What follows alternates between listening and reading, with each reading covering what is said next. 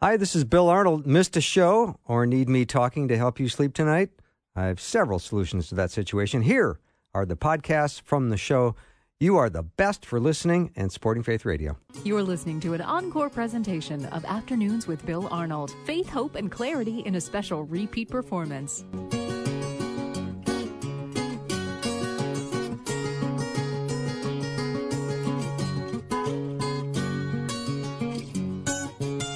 And a warm welcome to the afternoon show. I'm Bill Arnold.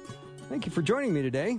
I hope you're having a great day. Here in the Twin Cities of Minneapolis/St. Paul, we're feeling a little bit of that summertime back. The weather is nice. Tom Brock is in shorts today, so I don't know what that says, but it's going to be a great hour. Guy Talk is happening. The power panel today is Pastors Tom Brock, Tom Parrish, and Agent 007, Pastor Justin Jeppesen, will be joining us. Of course, he does everything on his time schedule, so we never know when he's going to drop in. And my friend Tiger McCluen is joining the panel as well. Gentlemen, welcome. Hi, Bill. Hi, Bill. How are you, Tiger? I'm doing great. Good. Sitting by the lake. You're sitting by a lake. How nice is that? Yeah, great. Yeah. So, how's everyone survived? Everyone doing okay? I mean, I know I asked that question already, but I'm just asking it again, making sure everyone's feeling... Still breathing. Still breathing? Good. Still doing well. Good. Doing okay. Good. Yeah, you know, this moving into the COVID flu winter season, I'm glad for a couple days of respite because I'm not looking forward to that. Yeah. Have you had any brushes with it yourself, or is that... Can you not say anything? Some people, people I know, some family, a grandson who's contracted, and some others. So it's around. Yeah, it is around. It is. So I just want to let listeners know you can let me ask your questions for you. All you have to do is send them to me at 877-933-2484. Again, 877-933-2484. If you've got a question about the Bible or an issue that involves anything, let us know. We'd love to chew on it.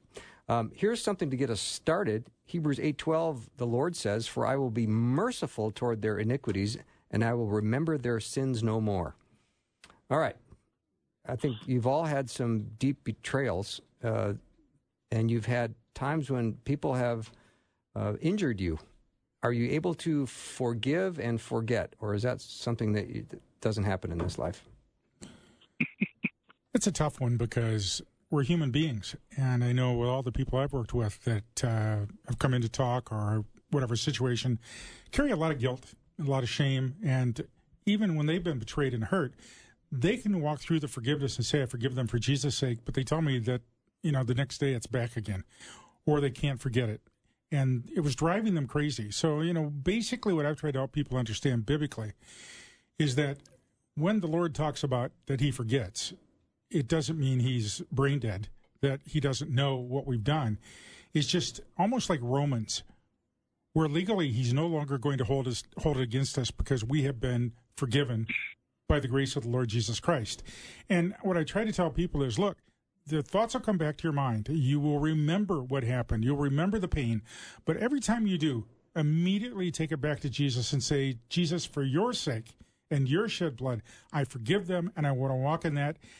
And I will tell you right now, if somebody has really hurt you and you're having a hard time forgiving, but you're willing to do that every day that it comes up for the rest of your life, you can know you are forgiven and you're in the right relationship with the Lord.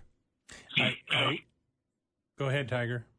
Well, I was just going to say, I think it's very true that forgiveness and forgetting are on our side of heaven are two different issues. And forgiveness is not just for us, but it frees us up from the weight of that, the hurt being not just something that happened in the past, but when we don't forgive, it stays with us every single day. So forgiveness allows us to separate, but it doesn't mean we're going to forget. And so I think that's right. We have to continually work on it, but forgiveness is the first step. Love it. Important. Bill Bright wrote a little book called How to Love by Faith years ago, and that really helped me. And the point of the book is we can't forgive on our own power. It's not in us. But whenever we pray according to God's will, he hears us and he answers the prayer. So if I'm mad at somebody, I can't forgive them, I say, Lord, I can't forgive this person, but in your strength and power, you've commanded me to forgive them. It's forgive us our trespasses as we forgive those who trespass against us. And then it says in John, if we pray according to your will, you hear us and you do it. So, God, I forgive Mrs. So-and-so for what she did to me. In Jesus' name, amen. And in prayer, I forgive the person. That doesn't mean that the feelings, and 5 minutes later, I can go roar, roar, roar in my head again. But I've forgiven her in God's sight. Mm-hmm. And if I had to pray again, Lord, help me move on and forgive, I do. But I think if someone's wounded you and you have never said, God, I can't forgive this person, but you've commanded me to forgive, and you promise in 1 John to give me the power to do what you command, I forgive this person for what they did to me. In Jesus' name, amen. I think that's the best we can do. And if it comes back, you pray again, I learned this lesson, you would think pastors never get hurt in the ministry. You can get hurt a lot by people, and you hurt people too. It just happens. I remember one person who hurt me deeply, deeply, deeply in the beginning of my ministry, and I must admit I was bitter. I was very bitter at this person. And it finally dawned on me one day when I was praying, because I kept saying, Lord, I want to forgive them. I want to walk in forgiveness, Jesus. When I was praying, in my mind, I visualized the Lord Jesus with his outstretched hands. And essentially what I felt, he didn't say this, but what I felt from him at that moment was, Tom, from this moment on, your unforgiveness has to pass through me, and I've already forgiven you. The moment I did that, I got a freedom that I've never had before. Doesn't mean I don't remember what happened in the past. Of course I remember. But I don't need to get revenge. I don't need to get even. I don't need to do it because I don't want to hurt Jesus. Mm-hmm. He's already forgiven me. And so for me, that was a very freeing thing to do. Yeah, that's a key idea that you got to do it by Jesus' power. And over time, the angst that not forgiving creates in us dissipates, and we find ourselves feeling more whole because it doesn't have that negative power over us anymore because God is working through it. And so, again, I think we're saying the memories will still be there, but they won't be that power of wanting revenge or hanging on to the hurt or reliving it over and over in ways that are just simply destructive to us. Well, you look at the antithesis, Tiger, and I've met people, so have you, who are 30, 40, 50 years carrying bitterness and anger.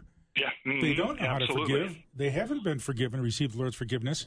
And, and they're now 75 years old, and they're bitter people. Mm-hmm. They're hard to be around. They're angry at life. They're angry at everyone. I mean, if a squirrel climbs up their tree, they're angry about it because it has become their way of life. And I think the freedom of forgiveness is that it drains us of the bitterness. It drains us of the desire to hurt other people. And, I think I saw this within 2 or 3 days. First, it was a newscast. Somebody killed somebody's sister. Time for sentencing. The family gets up. You've destroyed our lives. We hope you burn in hell. And then a couple days later, different murder. Family gets up. Oh, you've wounded us beyond what you can know, but for the sake of Jesus Christ and our Christian faith, we forgive you, and we will pray for you. Yes. Now, which of those two people is going to have a better life? Yeah. So right. Yeah, that's good. Mm-hmm. All right, I've been kicking this idea around, and I think I sent it out to everyone but Tiger, so I apologize for that, Tiger. But I was thinking about Romans 8:28. God works all things together for good to those who love God and are called according to his purpose. Now, does God orchestrate the events of my life for my good? Is what God doing a corporate response or a personal response or both? I mean, God always does what fulfills his purpose, which should ultimately be good for us, but may be harder to understand in earthly terms because it may not feel personal. I don't even know if I asked that question well. No, but you know what I'm thinking? And I'm not going to get political, but I'm a little nervous. You remember Little Sisters of the Poor that got attacked by the White House when Obama was there, and they were in trouble because they wouldn't promote contraceptives. And much as I want to have leadership in our nation that are going to protect the Little Sisters of the Poor, if we don't get it, I remember what a Chinese pastor said. He said, don't pray for an end of persecution. He said, persecution good for church. And, we're talking about God's will. Whatever happens in the elections, God's in total control. Mm-hmm. Maybe it's time for American Christians to get some persecution because persecution is good for the church. Mm-hmm. You just never know. But you do got to believe that Romans 8:28, whatever happens in the elections are going to be for our good, even if it looks horrible. Yeah. Okay. Well, I guess I've always thought that it's, that passage, he brings together those, brings it to good. Doesn't mean it's good, but there is, in the long run, in God's timing and God's place, he's able to bring good out of it. And I think sometimes God brings good out of horrible things, just, whether it's persecution or painful events. And I don't think Romans 8:28 is like a little bow tie around problems. Say, oh, yeah, God, it's all good. It's not good. But God can do something uniquely that only God can do, and that is bring good out of that. If you get your Bibles, actually look at the text right now. One of the things I learned about studying the Bible is to actually look hard at the text, because too often we look at the text, we get an idea, and then we put our own spin on it. What does the text say? It says there are two qualifiers when you go into this passage. First of all, this passage is for those that love God. If you don't love God through Jesus Christ, this doesn't apply to you. Mm-hmm. You get in a car wreck and you're a non-believer. We can't talk about that's, God's going to work all through that and it's so good. No, it doesn't say that. It says for those who love God, all things work together for good. For those who are what? Called according to his purpose, not our purpose, his purpose. And so it's aligning ourselves with his will. And the thing I find about the Lord is that it's kind of being lost, like you're lost in a forest. The Lord's just far enough ahead that when I'm totally lost, he says, Tom, come over here. And about the time I get there, I've got to go on further. He knows how to get through the forest. I don't know how to get through the forest. And that's the key to this passage. So this isn't a passage for everybody to apply to life. This is a passage for those who love God and are in his purpose, not simply doing their own thing. And do you know what the Romans 8:28 is of the Old Testament? I think it's Genesis 50:20. Joseph saying to his brothers, you meant it. You throwing me down in the well, you meant it for evil. God meant it for good. Yes. And so just, even if that's being abused by your brothers, God meant that for good. And he saved the whole family because of it. So it's mysterious. It's beyond our noodle, but I want to believe God is running the universe and not chance and not the devil. Yeah. And I want to believe that too, and I do.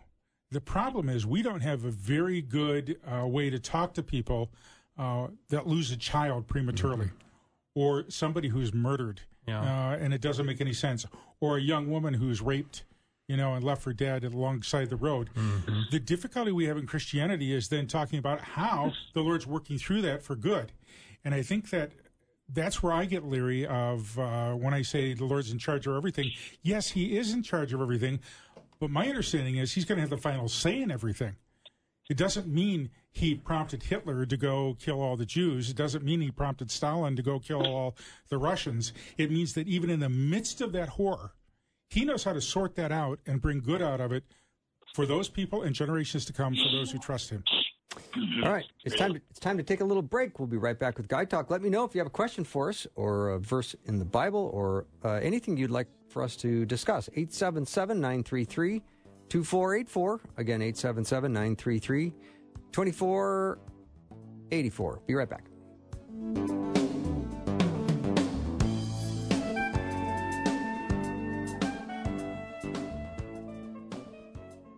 You're listening to an encore presentation of Afternoons with Bill Arnold. Faith, hope, and clarity in a special repeat performance. All right, welcome back to the show. Guy Talk's happening. Let me know what the questions are. If you got anything you'd like for us to discuss, we're wide open today. We've got plenty of opportunities for you to ask away. 877-933-2484. Or if you like email, and you're more comfortable doing that, you can send me an email, bill@myfaithradio.com. That would be just swell. All right, here's another question. How do we proclaim Jesus to a skeptical world when there's a lot of Christians who appear to be hypocrites? Probably the best thing we can do is just be honest. Yeah, there are hypocrites, and there are times, I hate to say it, Bill, I'm a hypocrite.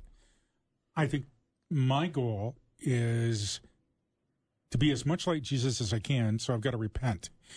I think the problem is there's not enough open repentance and accepting responsibility by Christians, and a lot of times by Christian leaders, when they make a mistake. And if we just start doing that, because the emphasis is in Christianity is not on me and my leadership, it's on Jesus. And I don't want to do anything to tarnish Jesus, even though I'm a very tarnished person. But, you know, I love that statement that I gave to some of you guys, you know. It says, Tom, you know, before Jesus called you to be his disciple maker, he took into account your stupidity. Mm-hmm. And I appreciate that. He's already ahead of me. So I'm hanging on to that real hard. I like it. I remember an old guy that was at my former church, and he told me how the senior pastor that preceded me got him into church. And this guy's family came to church every Sunday. He never came. So God bless Pastor Roger Carlson, went over, knocked on his door.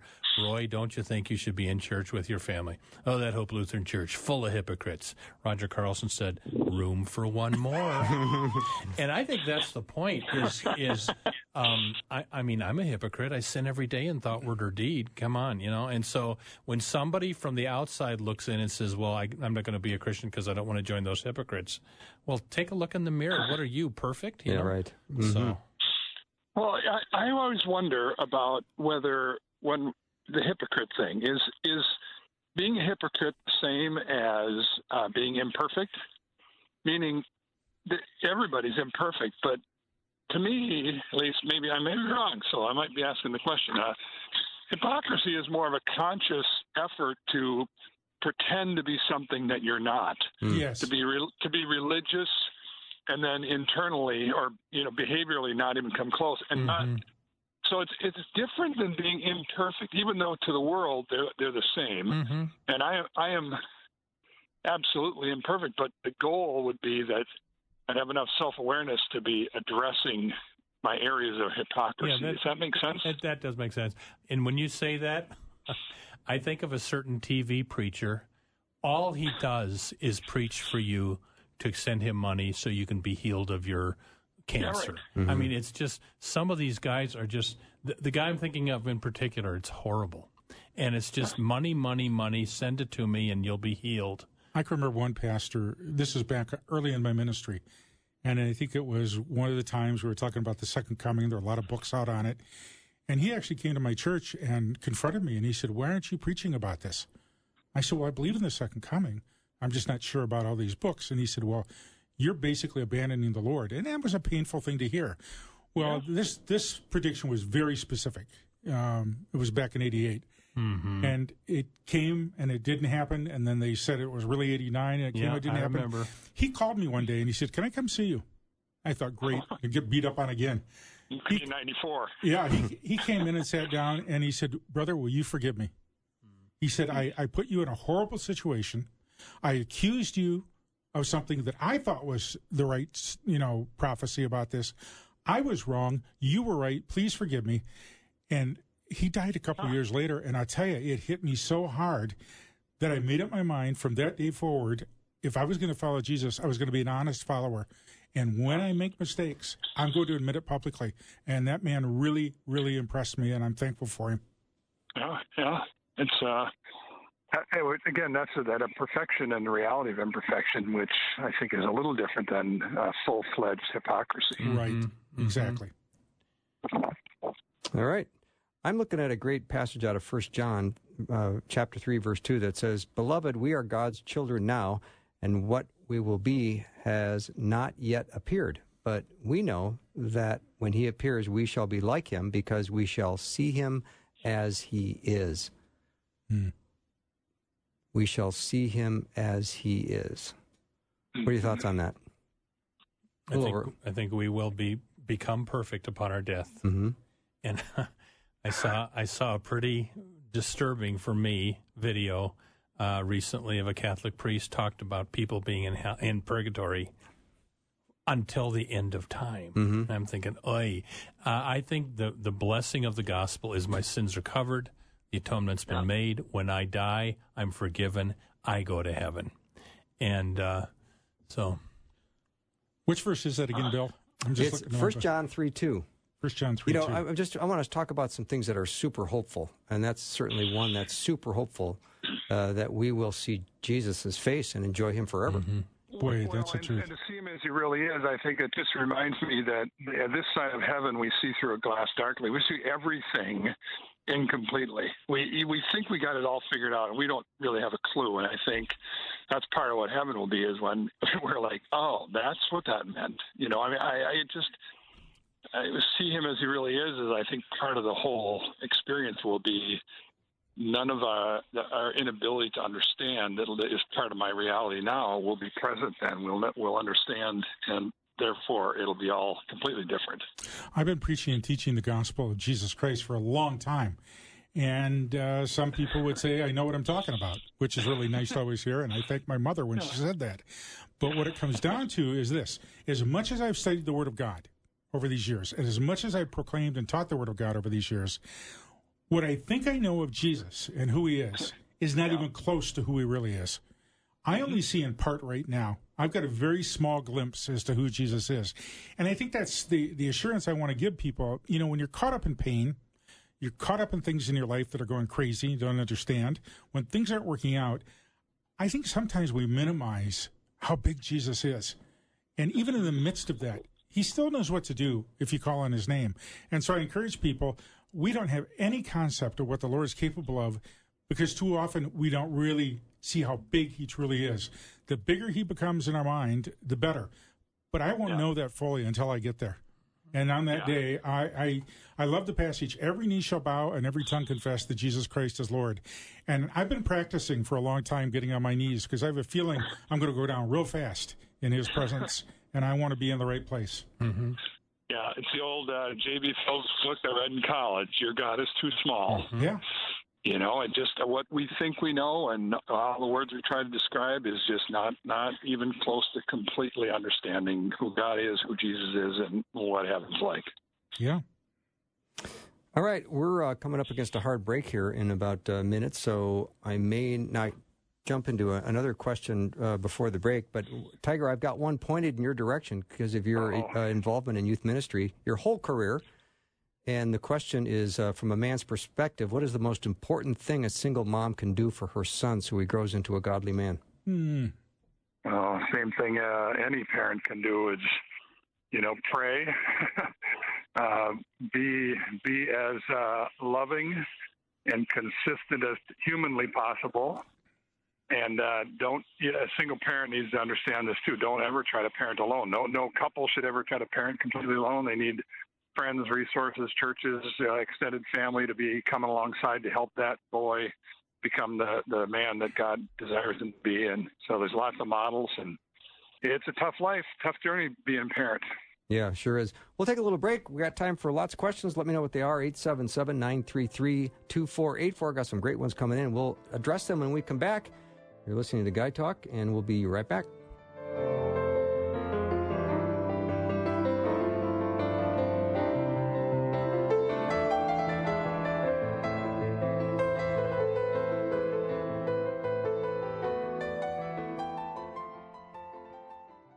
You're listening to an encore presentation of Afternoons with Bill Arnold. Faith, hope, and clarity in a special repeat performance. Noon show with Bill Arnold. Drive time. Let's get it started. Jump in your car. Yeah. What's for dinner? Hey. It's the Afternoon show with Bill Arnold.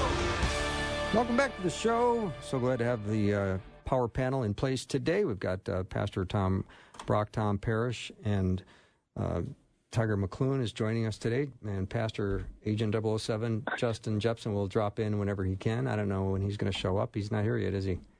See, he works on his schedule. Ever since you never can predict with him. That's the crazy part. All right, here's a question from a listener. How do you talk with someone believes that people? How do you talk with someone who believes that people who are unengaged from the gospel, meaning no one has reached them with the gospel? And God is not good because they would go to hell if they don't believe what they've never heard. Basically, what I think is being said is the old argument, what about those that have never heard the gospel in the first place? Yeah. And in Romans, Paul talks about a law on their heart. So there is a consciousness there, but the problem is they don't know the answer. I remember a great old missionary story, Bill. It was You gonna tell it? Missionary. They were distributing Bibles in Africa, and they had taken, I don't know, like 1,000 over to Africa, and so they went from village to village passing out the Bible. And in the last village they were in, and the last Bible they passed out, as they did, they saw a man coming over the hill running. And he had run like 15 miles, if you can imagine that. And he said, I'm here for a Bible. And they said, I'm sorry, we just gave our last Bible away. And he's got one page of a Bible in his hand. He had carried it with him. And he said, I've read this over and over and over. I just want to see what's on the next page. And I think that people want to know. We don't always do a good job at taking the time with people to listen to them, to let them ask the kind of questions they need to ask, and then to share with them the reality of Jesus. And as much as I love, and I've gone through all the evangelism training out there, and I do believe in that, but I think those are tools. You know, if it doesn't come from your heart when you talk about Jesus, if it doesn't come from your heart when you share with people and invite them into the kingdom of God, it's very hard for people to make connection. They just don't need, just the facts, although that's important, but they also need a reality in your life. So I understand what they're saying. Now, what happens to those people? Paul tells us that God will be eminently fair. He knows exactly what he's doing with those people, but his will is that we take the gospel throughout the entire world. And so we have to be even more diligent in getting the gospel everywhere we can. Romans 10, how can they believe in him of whom they have not heard? And how can they hear unless a preacher is sent? I think if you don't have Christ at your death, you go to hell. And God, you're right. God will be fair. And people don't go to hell because they didn't hear about Jesus. They go to hell because of their sin. Mm-hmm. And so we need, the early church died to get the gospel out. And that's because they had the belief that you need to hear this to be saved. Mm-hmm. And I think once you believe that, it sure affects the way you spend your money. You support missions. You talk to people about Christ. This week I handed the 4 spiritual laws to a guy just because I knew I didn't have the opportunity to give him the whole ton of works, the whole Christian gospel, but he's got it in his hand. And I think we just need to be very, very insistent that we get the word out. Yeah, given all those things are exactly true about the power and need for your commitment to evangelism, the question that the person raised about what about people who have never heard? They live in a part of the world that for some reason they've never ever had that experience. Maybe again not the smart guy in the room, but I just simply would say I don't know. I do think God will be fair. And I don't know how that works. I don't know how. I have to trust that God's grace is bigger than what I think. That it's not a formula, but that there's grace abounds in ways that I don't understand. So I to that person, I would say my response is this side of heaven. That's part of the thing I don't understand either. But that's just me. And we can also sometimes the people that raise that issue, it's more like a smoke screen. They really don't care about the people in Africa that have never heard the gospel. They're looking for a reason that they don't have to accept the gospel. Yeah. It could be. Yeah, I think you're right. It could be. Or the fact that we, as Christians, the longer we're in the church, the greatest danger is the lazier we become. We're so familiar with the message, and we're so familiar with the worship, we're so familiar with the songs, that we forget about those that don't know. And we don't have the passion to go after them. And I think that's the passion we need. We need to have the same passion for our relatives, friends, co-workers, and others that we had on the very first day that we met Jesus. Mm-hmm. And that passion has to be there. Now, I'll throw another challenge out here in our thinking. We have had a large number of babies aborted in the United States. Are those human beings? All of us would say yes. they never heard the gospel. What do we do? What do we do with that? And I think all of us would say, wait a minute, the Lord is eminently fair, and he understands the circumstances, and he knows how to deal with it. I'm not sure that's any different between a baby in the womb and an 80-year-old man in Brazil, in the jungle, in the Amazon, that's never heard. I think our responsibility is to get up and to go and bring them that word. And then if they choose not to respond, that's a different matter altogether. But the point is, not only are we telling them so they get saved for eternity, but so they get saved now and start leading a life that reflects his glory and is a blessing to others. I don't want to, and I'm not saying you're saying this, Tom, but I don't want to be of the belief that as long as you don't hear the gospel, you'll go to heaven. Because then let's keep the missionaries home, you know? Yeah. If you wind up going there, you've missed the point. Yeah. I agree with you. Yeah. Right. We should have more fervency to go out, not less. I think if I read the New Testament right, Jesus is the only Savior.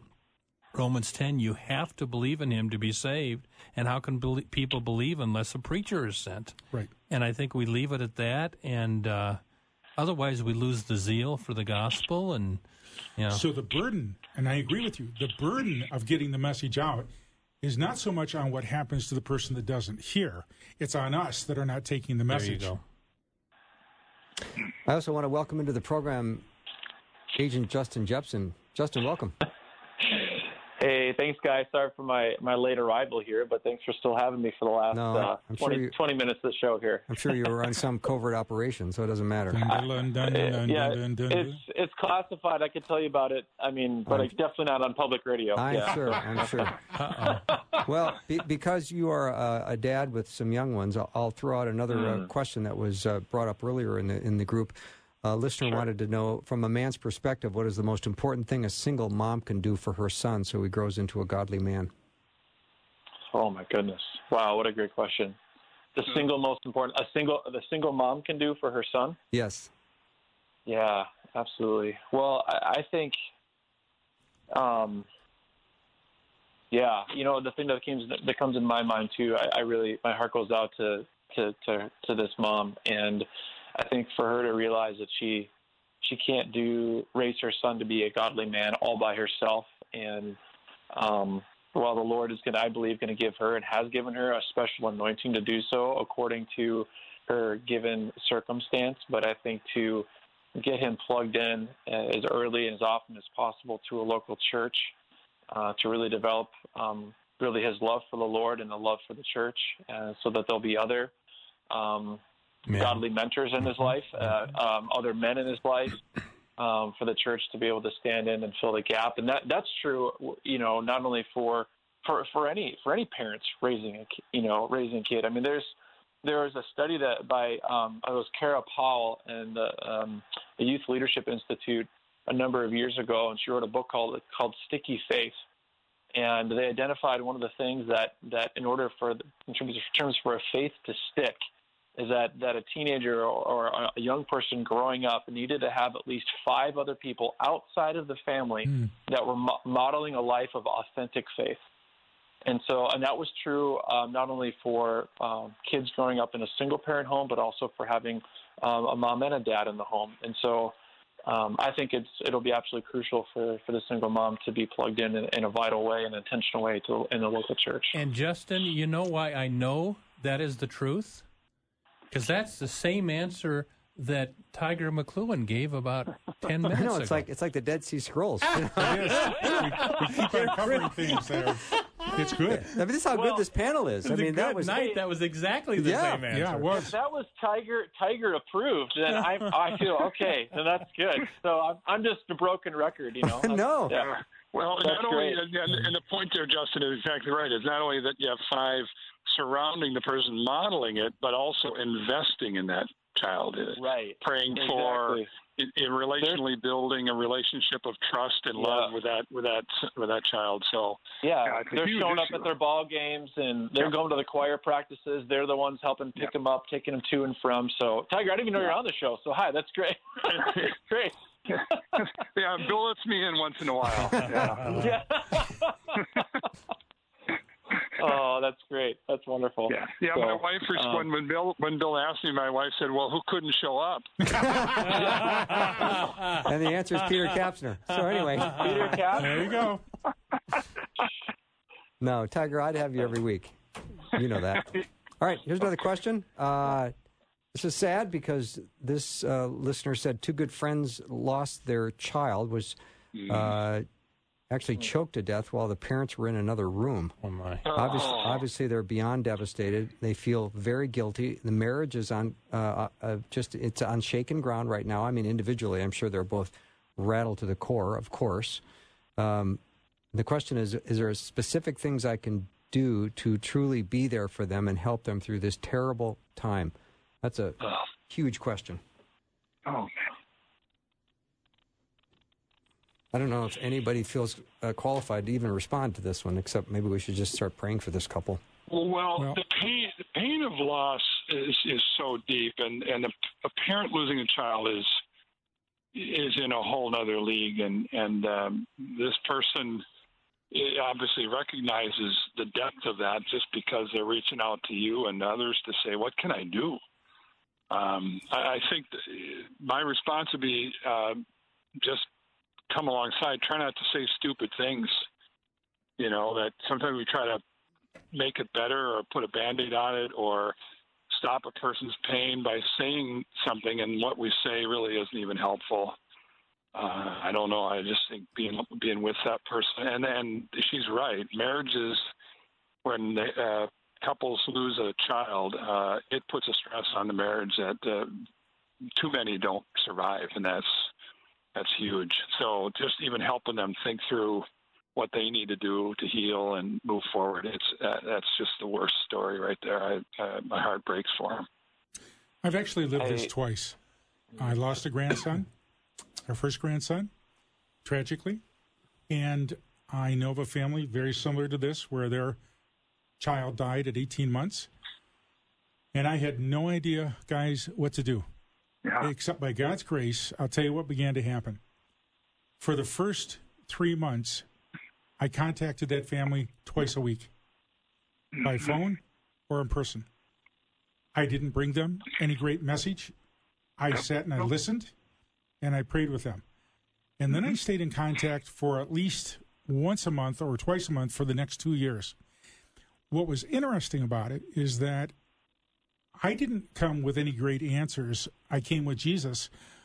But their marriage in this one case was saved simply because after a year they said, we have been blaming each other so much for the loss of our child, and we have quit talking to one another. The only time we've really been talking is when you're here. And we just started talking again, and I don't know how we would have gotten there. I think time is one of the greatest things you can give people, and your faith in Jesus. But there are no good answers to these kind of things. There are no simple answers. It stinks. It's painful. And I think a lot of it is spending time and crying with them. I think you're exactly right. All right. There's a little bit of quiet, so I'll take that as a pause, and then we'll take a short break and be right back. Guy Talk is happening right now. Tiger McCluen, Justin Jeppesen, Tom Parrish, Tom Brock is the power panel, and we're delighted to take your questions. You can send them over to me, 877-933-2484, 877-93-FAITH, or you can email me, bill@myfaithradio.com.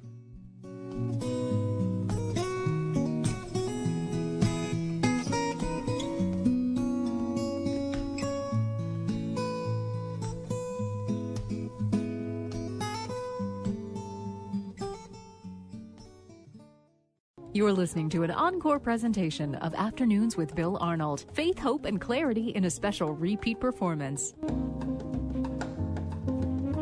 Welcome back to the show. Thanks for joining me today. I hope you're having a good day. Just got a text from a listener, so I want to be super sensitive. They're going through a very difficult time, and walking with Jesus is tough at times. I could use a prayer of encouragement. Pastor Tom Parrish, would you give this dear listener a prayer of encouragement? Absolutely. Lord, you know who this listener is, and you know exactly what they're walking through. And Lord, sometimes in the midst of that, it's very hard to feel your presence. It's very hard to be close to you. But Lord, surround them with your arms. Let your word that they have put into their heart come back to them. Reassure them and let them know, Jesus, they're not alone. And you know where you're going. And you're going to be there with them through the midst of everything they're facing. So, Jesus, touch them right now. Bring peace to their heart. Most of all, give them your hope. In your name we pray. Amen. Amen. Amen. Yeah. There are seasons that are very tough for every one of us. Yeah. Yeah. You know what comes to mind? When I was going through my worst ordeal of my life, a pastor said to me, Tom, guard against self-pity. It'll do absolutely no good. And that's not saying I never pity myself, because I do, but I try to not let that sit in me very long. Just, really, pitying yourself does absolutely no good. So, and I'm not saying this person is doing that. No, I know you're not. Hard stuff. No, it's some good self-talk, though, isn't it? Mm-hmm. I mean, sometimes you talk to people that say, I'm so depressed about how depressed I am. And I go, well, you can cut your depression in half by not being depressed about how depressed you are. And what you're talking about is Psalms does that self-talk. Why art thou disquieted within me, O my soul? Hope in the Lord. I shall again praise him. Yeah, it's a positive self-talk. Well, and in the Psalms, there's a lot of what I'll call righteous arguing with the Lord. Mm-hmm. Why do you allow the sinners to prevail? And why did the righteous suffer? And I think just simply being honest with the Lord is one of the best things you can do. Mm-hmm. Amen. Yeah, well, and we keep in mind that, you're mentioning the Psalms, that these were often communal songs that were sung in the context of community. So even for this listener to call in and ask for that prayer, it's sometimes it's the hardest thing to do, is to be able to reach out and to actually open up and be honest. And I think of that the beatitude, blessed are those who mourn, for they shall be comforted. And so I think, I heard one pastor say that really what that's getting about is having the courage to get out here what's going on in here. In other words, to get what's really going on the inside, get it outside. And for those that have the courage to do that, and to do that in the context of trusted community, there's comfort for them there in that place. Yeah. There's a passage in Ephesians, gentlemen, that says, for we are his workmanship, created in Christ Jesus for good works, which God prepared beforehand that we should walk in them. Many people are saying, well, I'm not sure if I know what God wants me to do in life. And how will I recognize these good works God has set out for me to do? That's a head scratcher for a lot of people. I always, work with people and say, it's okay to experiment, to try some things and see. I think I've found that when people find the niche that God has created for them, there's an internal sense of, this is both, doesn't mean it's wonderful all the time, but there's a sense of reward, a sense of a connection with ourselves. And then there should be some external affirmation. People and experiences remind us that this seems to be a place where there's some fruit, there's some energy. People are saying, you're contributing, whatever that is. That internal and external connection is important for people to figure out where has God placed me? What has God called me to do? What gifts has he provided for me? Yeah, and it's a process. And I think you're right. What you're good at is probably what your gift is. And, we all have different spiritual gifts. So I would ask people, what do you think I'm good at? Because that's probably where the Lord's going to. I mean, I remember years ago, I had a professor of church history, and, no offense, it was the most boring class I've ever had. And I couldn't help but think, did this man miss his calling? I don't know. Yeah. But, you got to ask, okay, Lord, what have you gifted me at? I mean, if you're a good preacher, spend your time doing that. Don't spend it, if you're, don't spend it running the business aspect of the church if you're terrible at that. Get in your niche that you just mentioned, and that's where I think the Lord will use you the most. Yeah. Yeah, I think I heard it. Go ahead. Oh, no, I was just going to say, I think I've heard it said, I think that your calling lies at the convergence of your greatest passion and the world's greatest need, and so you think about what comes alive in you, what do you get excited about? What are you passionate about? And sometimes what you're most passionate about, listen to maybe what frustrates you, what you're most angry about, or what's broken in the world.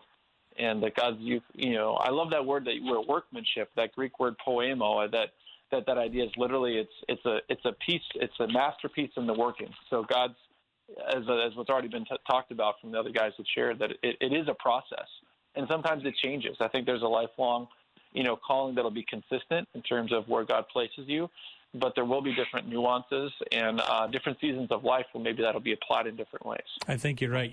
They say your passion plus your gift equals your calling. So let's say your passion is children, and let's say your gift is teaching. Well, then your calling is to teach children.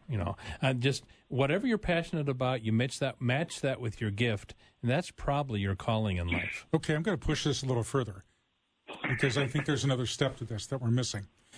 Everybody has a talent. Doesn't matter who you are in the world. Everybody's got a talent of some kind, whether it's playing the piano, whether it is throwing a baseball, whether it is doing that. Okay, so how many more great astronomers does the Lord need in this world? If you have a gift for astronomy and you love looking at the stars and you love photographing them, how many more of those does he really need in terms of his message of salvation and eternity? Probably none when you get right down to it. But they have the talent. The issue is, do they take that talent and then with their spiritual gifts, if they're a believer, find that becomes their pulpit? So when they talk to people about the stars, they just don't talk about the nebulas and that out there. They talk about the creation of the Lord. They talk about how the Lord has put it all together. If you're a medical doctor and you're really good, I had a great surgeon for my foot when he did surgery. Great surgeon. Well, that's a talent. But if he's a believer, his platform now is to take that talent in surgery, do the absolute best he can, so that on top of that, he can tell people about the perfection of Jesus. And I think too often we mix the two up. Too many people I know, gifted people, are good with money. All right? I don't think the Lord needs any more money people in that sense in the world. But there are a lot of people good with money. But how many of those people then see that as their pulpit or their way of proclaiming Jesus by dispersing that money to really help an awful lot of people grow into the kingdom of God?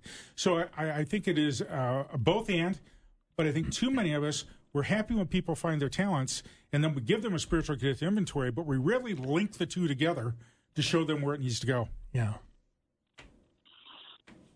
All right. Does God have a sense of humor? Well, he created me, so I'm sure he does. Okay. He put us together. Yeah. Ask the guy who does comedy for a living. Well, you try to picture the 12, being together for 3 years, and they're sitting around a campfire at night, and there must have been some laughter. There must have been lots of joy. When you hear that children were drawn to Jesus, I mean, that's a guy that usually has some kind of energy that is attractive to kids. The old stodgy guy is not drawing kids. I mean, so there's all kinds of indications to me that, God created our brains that has this pharmacy of chemicals in our head that naturally get released when we laugh, and it just literally medicates us. It's healing. And it not only heals us, but it allows us to feel less pain. And we have that ongoing joy that can last for hours. I'm going to embarrass you, Bill. You have a natural talent for humor. I mean, I've watched you. I've seen your plays. I know how good you are. And I've quoted you often but in humor because it's so good. You took it the next step, though. Not only was it the humor, you took it the step where your humor is now to glorify the Lord. And that's what I've seen you do. Now, how many humorists do that? Or do they just want to be able to keep doing their stage plays and getting paid for it? As a Christian, you took it to the next level. It isn't just a place to get an income. It's a place for you to proclaim the gospel.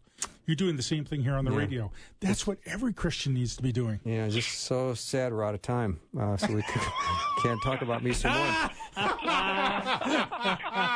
That wraps up. We're just getting to the good stuff. Yeah. That wraps up hour one of Guy Talk. We're going to be around for 30 more minutes. Tiger, I don't know if you've got time that you can stick on for a little bit longer, but if you can, great. And Justin, thank you for joining us today. We'll take a little break. When we come back, lots more with Guy Talk. All right. I got to sneak out.